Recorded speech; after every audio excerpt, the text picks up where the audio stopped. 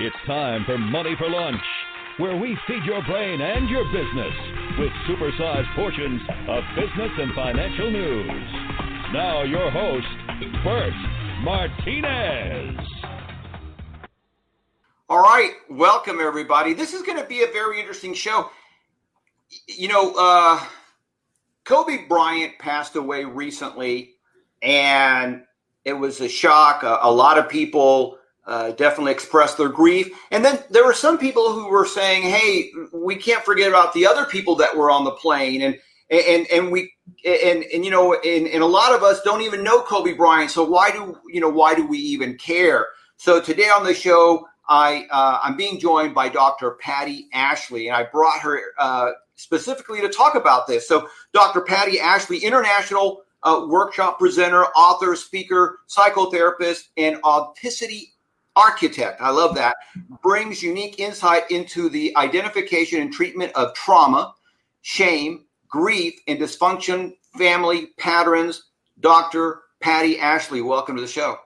Hi, thanks, Bert. Thanks for having me. You bet. And this is kind of a unique human experience, right? That a celebrity, I was talking to you before the show about how I felt when John Lennon passed away. I never met the guy, but I definitely felt some loss there. And then, you know, so what is it about us humans that we care about somebody like a Kobe Bryant or a John Lennon or a John Denver? He passed away a few years ago. And again, I just felt as though there was a little bit of a loss there. Why am I experiencing loss for some of these people that I don't know?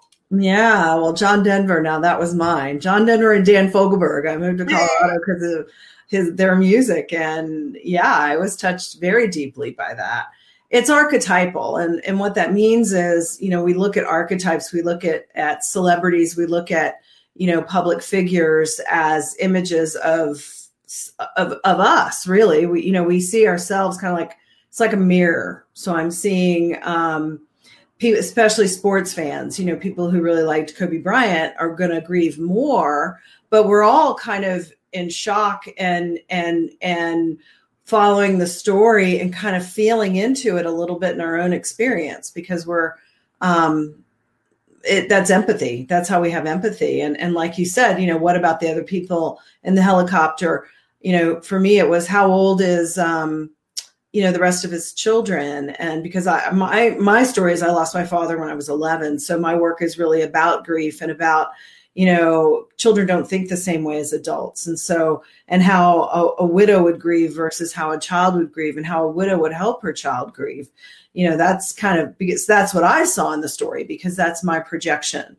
So we all project our own experiences onto celebrities. Why do we watch celebrities in general? You know, right. About Entertainment Tonight. Who cares about Brad Pitt and Jennifer Aniston? Why do we do that? You know, why are we curious? Right. So then when there's a grief, there's a tragedy, it just opens up that piece of the human condition that is so fragile and so hard for all of us to talk about, which is why, you know, I do the work I do. I always said I wanted to, you know, after I lost my dad and went through kind of a depressive middle high school years, I thought, this is odd. I want to grow up and give people a place to talk about these things, because it's weird that we don't talk about them enough. Right. And I agree with that. And we have Kathy who's watching us live, and she's talking about, you know, she's gotten more emotional. She cries over a lot of stuff since I had cancer. And I think that's probably more understandable, because you are a little bit more sensitive. I mean,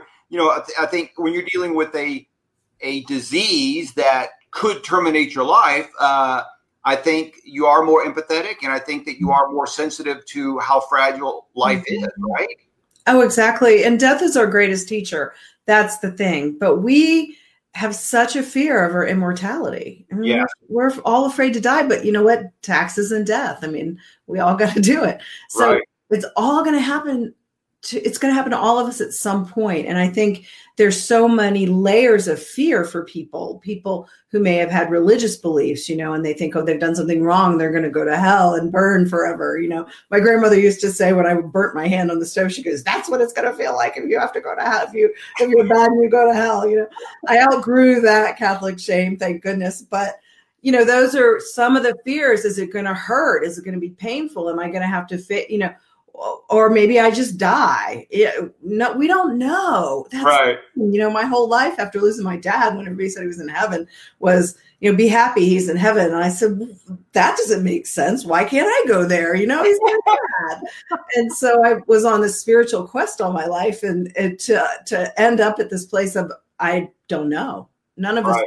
It's a mystery, and we're not supposed to know, because we're supposed to be here now.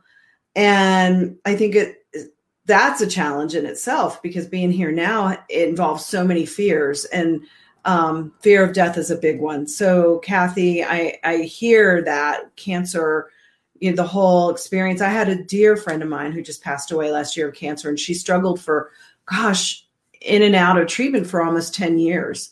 And she was afraid, people I find are afraid to live and afraid to die. Yeah. Because life gets hard and we feel helpless and hopeless, and we don't even, I'm wondering now with all the school shootings and stuff, what's, these kiddos, I'm thinking about doing like a focus group with some teens, and wondering what's the point of life right now? Sometimes it's really hard. So how do we find the hope and the joy of life? And then how do we also accept our mortality and know that it won't last forever? But it for me, it tends to kind of wake me up and shock me a little bit to think that the people I care about are gone and now I'm still here. And how do I be here now? And how do I also accept the fact that I'm going to die eventually? And when I have a cancer diagnosis, that's so difficult, because there's so many aspects of, having to take care of ourselves and getting what we need, and all the treatments, and it's not easy. I think also, interestingly enough, part of that is allowing other people to help you, because again, as humans, we don't mind helping people, but man, sometimes we don't like being helped. Oh, Bert, that's such a good point. Thank you for saying that. Absolutely. And when we're physically ill, or, we break our leg or something, and we have to ask for help, some of us who, we like to do it all on our own and not ask for help. That's a really good point. Yeah, absolutely. And I think that, back to this thing about, first of all, death and taxes. Death is the only thing that you actually will do, because some people don't pay their taxes. They may go to jail for it, or maybe they get away with it. But the bottom line is you're not going to get away from death. That's going to happen sooner or later. But I think that you have to have faith, right? It is you mentioned religious background. So I think that if you have that spiritual background, whatever you want to call it, religious background, you have a faith-based belief that things are going to work out, and we're going to receive something better at the other end, then it gives you that little bit of hope. There's that little bit of light at the end of the tunnel, sort of speak. No pun intended. As opposed to, if you don't believe in those things, then really there's no hope. I mean, well, and a lot of the near-death stories that we've heard, I think, are helpful, because none of them talk about it being traumatic or scary. It's actually very, it's the meeting the light, meeting people we love, and feeling a sense of oneness. And again, we don't really know, because we're not, I don't think our brains are wired to know what really happens after we die. But I do think those stories of people who say they've had near-death experiences bring, to me, a sense of comfort that, I don't think that we're really meant to, burn in hell and be judged for all the wrongdoings. I do think that, we. Yeah, and I agree with you. I think that there are some religious leaders that that have messed it up for a lot of people, because they bring a lot of fear and judgment and shame. And I think that, again, not to make this a religious discussion, but I think if you really study, let's say, I'll use Jesus Christ, who I believe in. If you study him, he's a very meek individual who never shamed anybody, never used fear to get people to do stuff. You're very meek, very patient individual. The same thing with, let's say, a Gandhi or even a Buddha. These people were meek, and they suffered a lot and used a lot of their their personal power to create change. Yeah, power, a different kind of power than a forceful power. David Hawkins wrote a book called Power versus Force. Yes. And, I think Jesus and Buddha and the enlightened masters, their sense of power was from within, and the mystics were from within. It's funny, we are getting into religion. I always say I want to stay away from religion and politics in any of my interviews, because it gets so, people get so salty about it. They're like, but I believe this and I believe that. And I'm trying to say, you know what? It's really about, to me, I think Jesus, I'm not saying I'm a Christian, but I think the teachings of per se, as here we are in this about it. I think he taught, love your neighbor as yourself. Do unto others as you would have do unto you. The kingdom of God is of the children. And I love children. We can learn so much from kids. They're so innocent. They're full of wonder and mystery and curiosity. So, for me, it's really about, how do I hold that in my life, and without getting so attached to the dogma or all the other beliefs, because they're all fear-based. Yes. So that kind of power is more of a power of knowing that the love that connects me to all that is in me. Was the power of the enlightened masters, I think. Not, I'm going to kill you so I can get control of the country and dominate the world. That's a different kind of power. Absolutely. And again, we've seen some horrible things.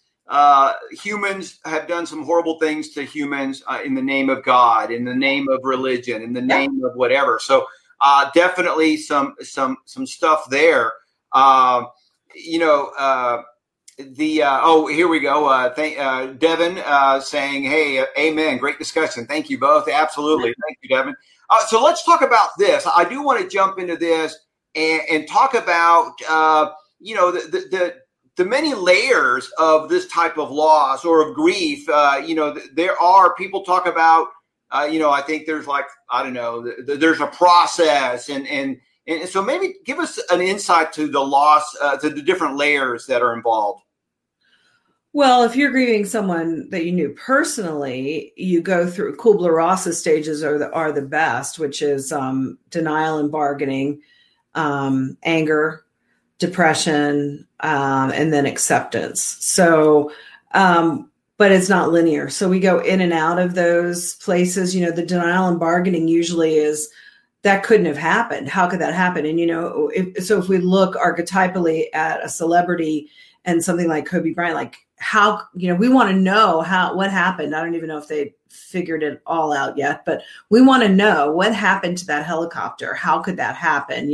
Oftentimes we want to blame somebody, or sometimes we might blame ourselves. That's the denial and bargaining. That couldn't have happened. How could that happen? I want to make sense of it all. Right. Sometimes my clients will ask, have somebody who's died and maybe suicided, and they say, I don't know why I can't get the thought out of my head of what that was like for them to, put the belt around their neck. And isn't that morbid that I'm having these thoughts? And I'm like, no, that's you trying to to have the story so we can get out of the bargaining and denial. We can see the story.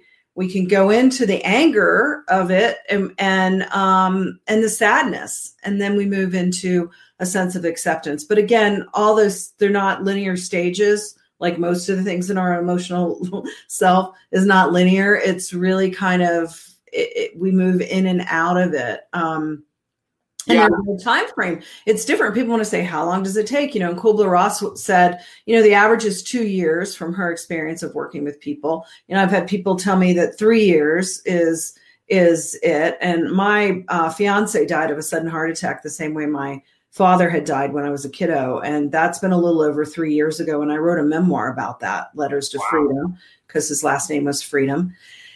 And I just did a book reading on Valentine's Day. And I was just on Channel 9 News talking about it on, Valentine's Day. And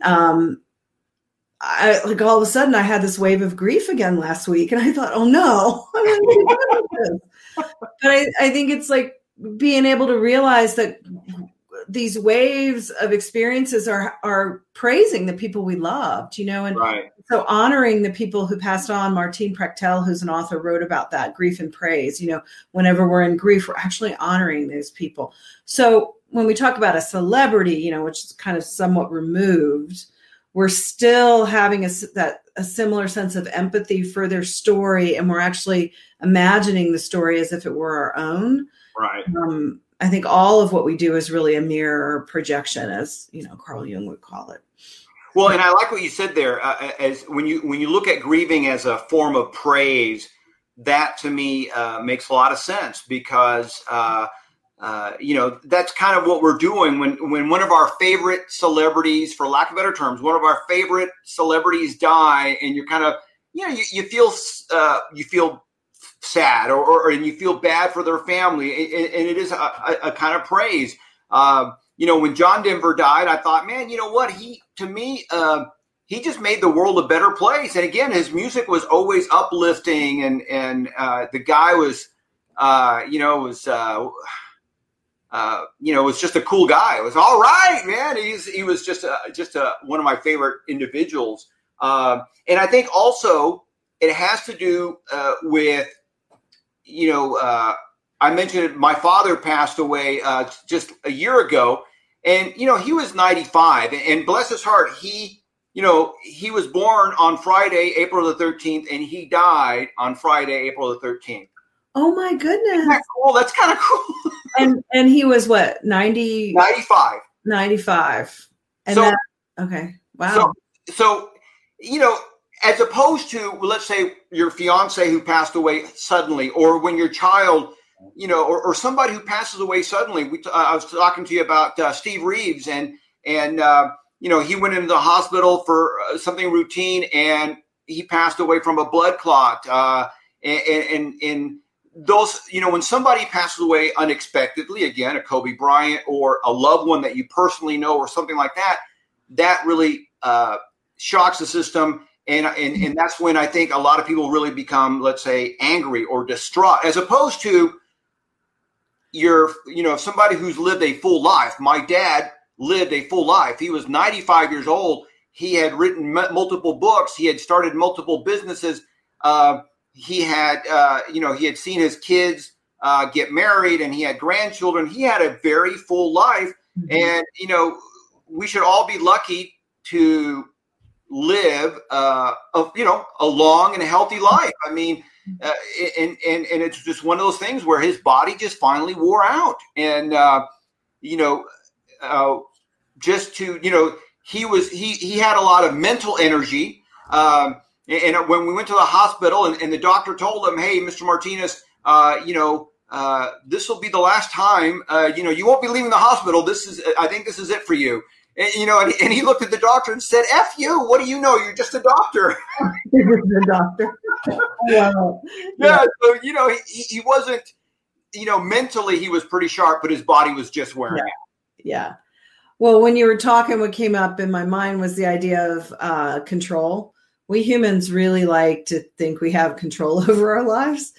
And the truth is we really don't, And so when a tragedy like John Denver, or, Kobe Bryant, or the other person you were mentioning, which I'll admit I don't really know, but is the question of, whoa, wow, that was unexpected.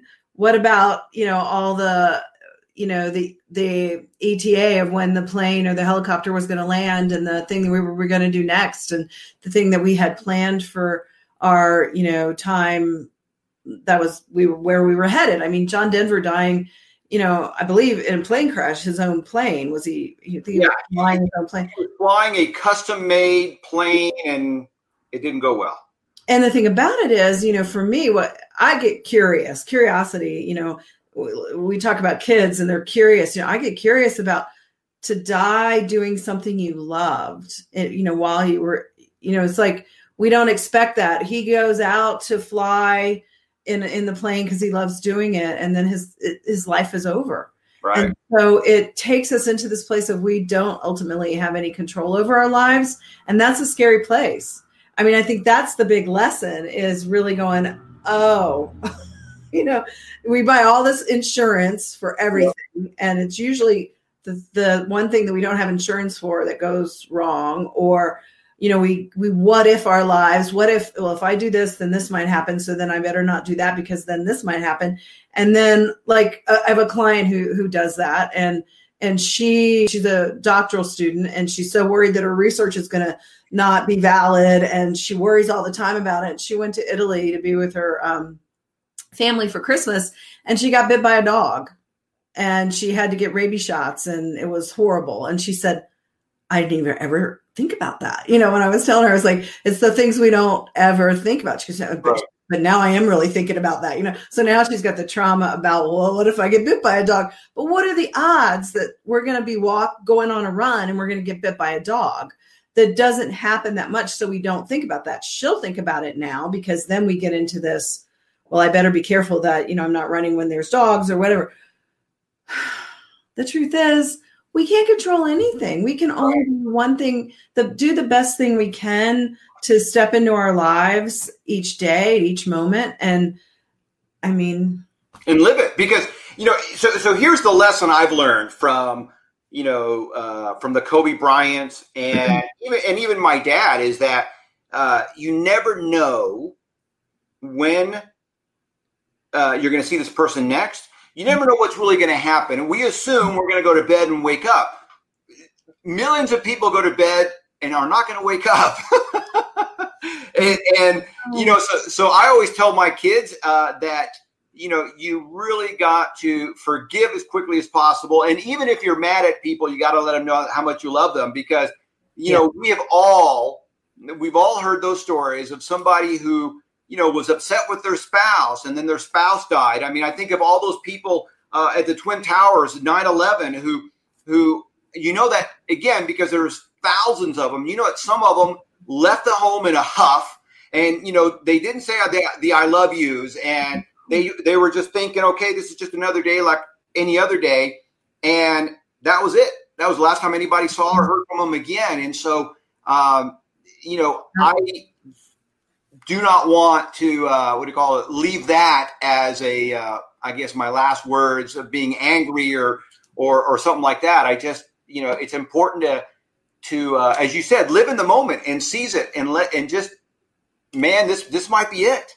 Well, and I think that's why death is our greatest teacher, because of that, because we really appreciate what we have and the people in our lives. I know, I'm at the age now, me and my friends, where we're watching our friends get, cancer and go through heart disease and losing people. We're just, I don't want to say how old I am, but I'm at the age where I remember when my mom used to say all her friends were dying and I thought, wow, that must be hard. And I find myself getting there. And so to come into this place of appreciation for every moment and really, I don't think the thing about what you're saying is that's tricky, isn't it? For us to really forgive and make peace with all the people in our lives. Yes.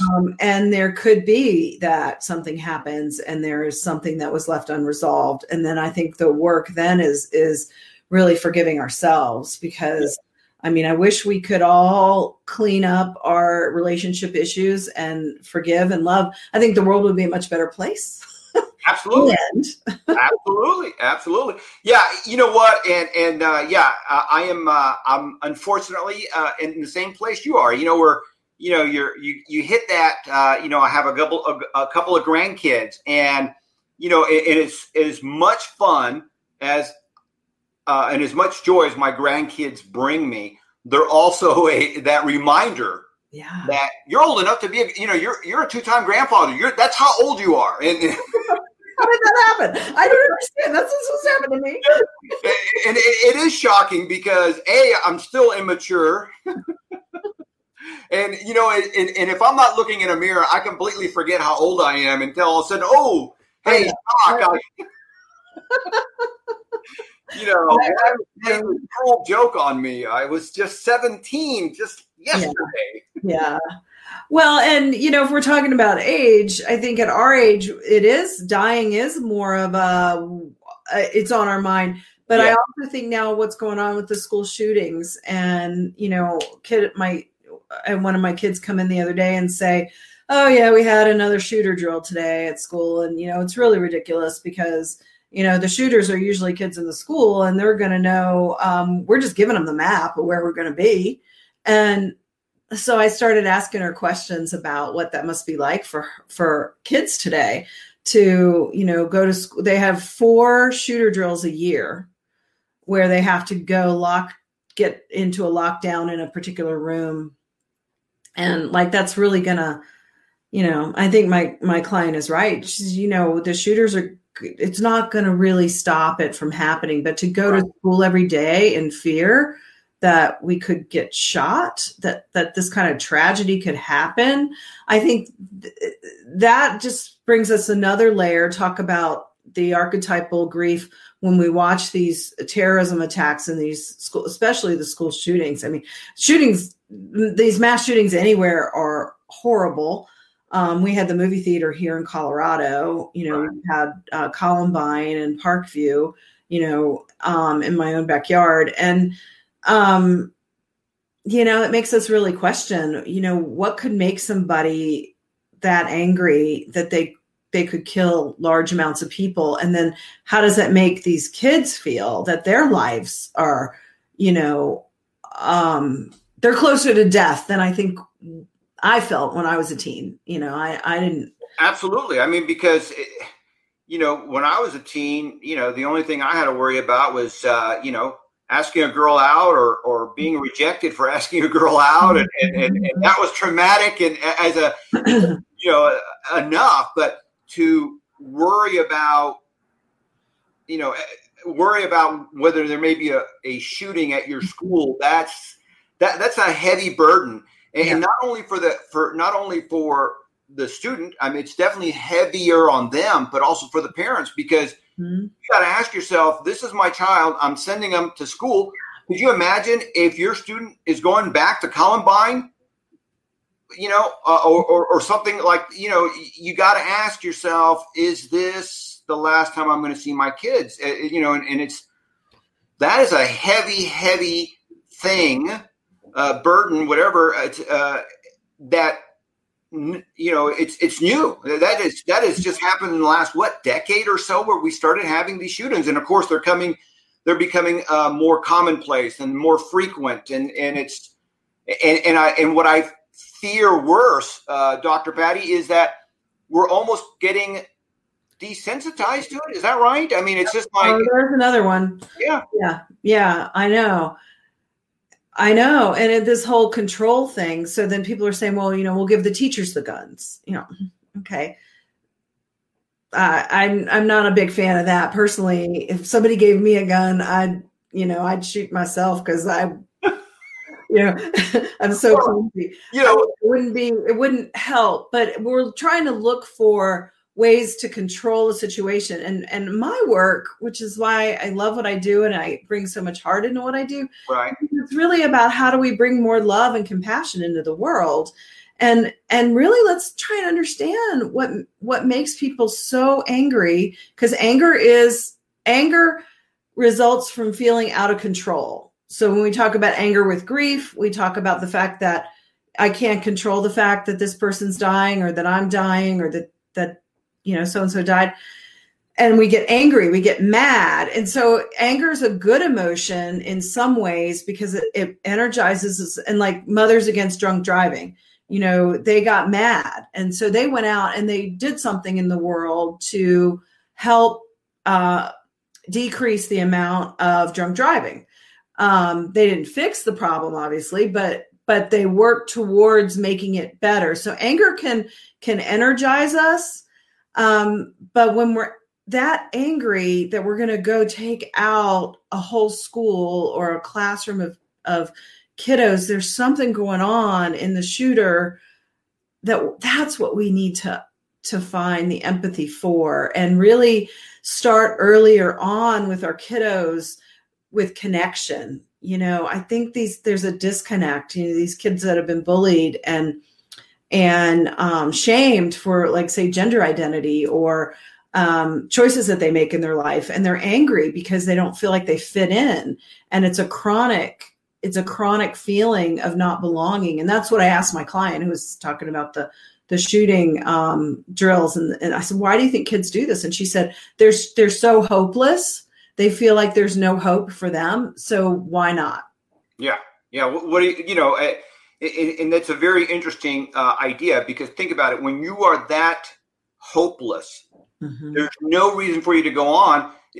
A child that is willing to go to their school and shoot up their colleagues, their friends, is analogous to, let's say, the suicide bomber who's going to run into a supermarket just because he's out of hope. And it's like, hey, this is my shot to make a difference, to have an impact. It's going to be negative, but think about it. These people have an impact that lasts for a very, very, very long time. And I know that from the books that I've read, we as humans, we do want to have an impact. We want to make a difference. We want to know that I was on planet Earth and somebody felt that I was there and that I made a difference. And if you can't get it through a positive, you'll get it through a negative.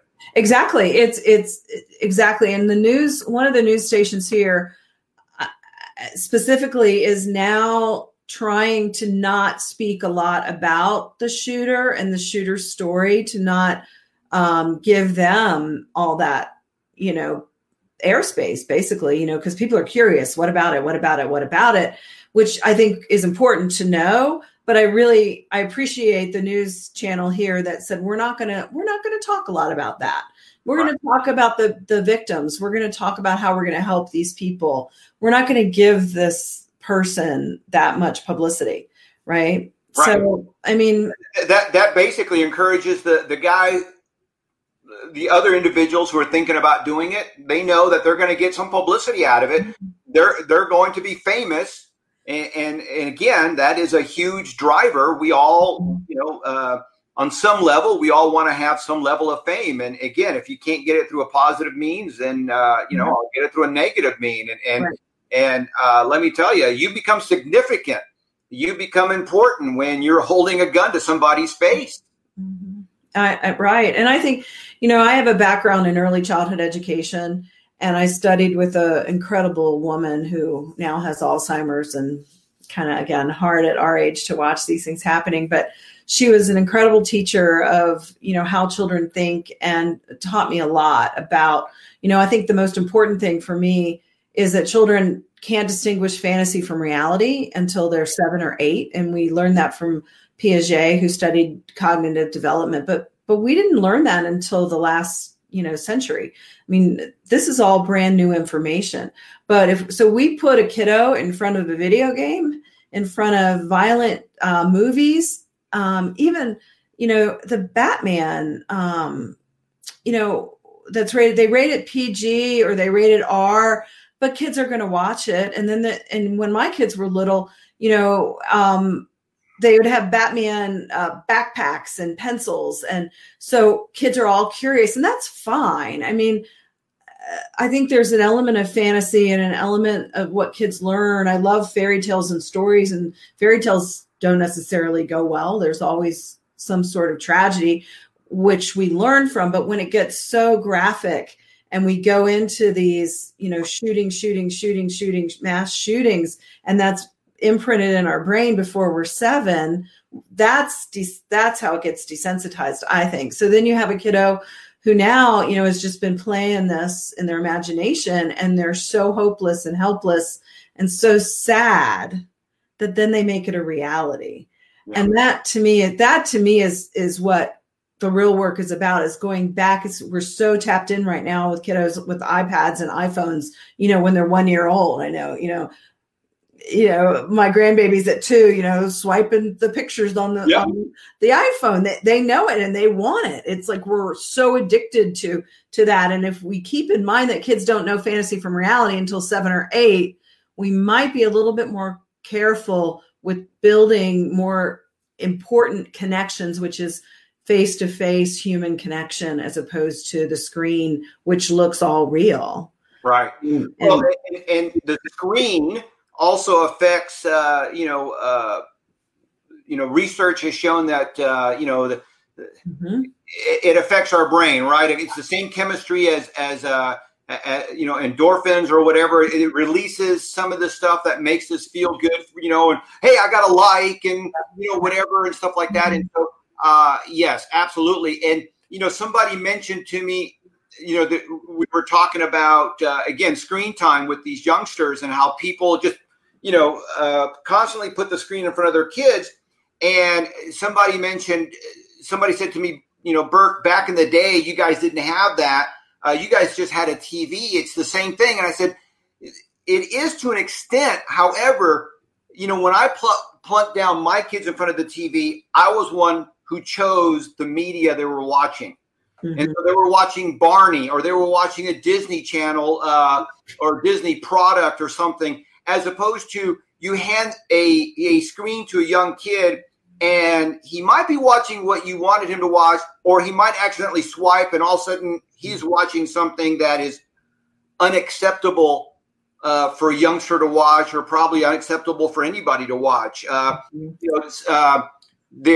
met with a charity organization the other day, and they said that 22% of all porn is watched by 10 and under now.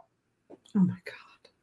And that's because they have so much access to it. And, and you might be looking at, your child might be looking at, I don't know, a bathing suit, and all of a sudden they're transported into this other place. And so you really have to monitor, and you got to really put, parent controls on these screens, because they are a very, very slippery slope. Oh, absolutely. And I think that, we don't, it's hard. I'm glad. I always say to parents today, I'm glad I didn't have to worry about that when you guys were little, but it's hard. It's tough. It's really tough. And I think really it goes back to human connection. And, I always say it's brand new, hot off the press now, this whole need for human relationship and social emotional awareness. And, we try and do it, but we really haven't done it well on the planet. If you look back and some of the old school beliefs, stop crying before I give you something to cry about. You should be ashamed of yourself. Don't be angry, and we're still doing this because it's in our DNA. So they're finding that we're really carrying our ancestral trauma for 14 generations. So even parents I know, because I've taught parent education for years, they read, the more books they read, the worse they feel.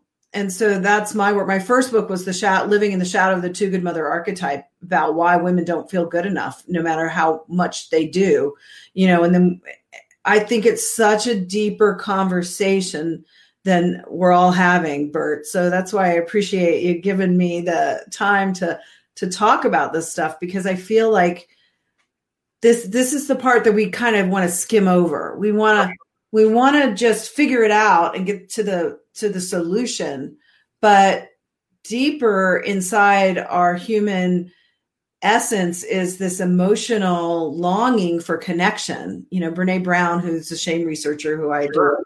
My third book that's coming out is on shame-informed therapy. So I've been studying the neurobiology of shame, and it's really about feeling connected. And early infancy and attachment theory and all that stuff, we're still not doing it really well, I have to say, because we're trying to do it in our head instead of the embodiment of what it means to really be in connection with another human being. That means I have to feel something. And if I've had experiences of disconnect, when I try and connect with somebody else, that's going to get triggered. And I'd rather just give me the bullet points and tell me how to do it.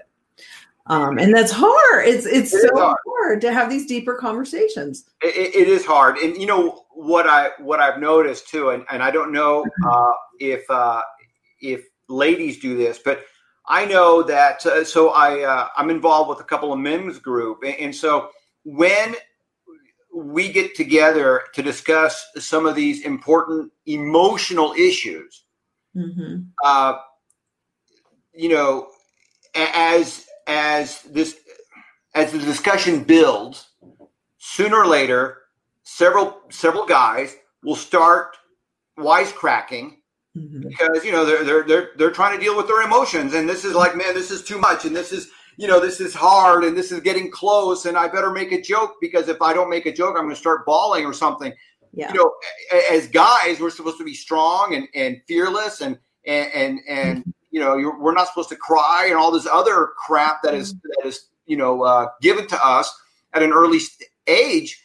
But as we get older, we are somewhat stunted, and I see this with with men, that when it gets too real, I gotta make a joke, because I can't take it anymore. Yeah, we use sarcasm a lot. I know I grew up with a lot of sarcasm in my family. We didn't really talk about things. We just made jokes.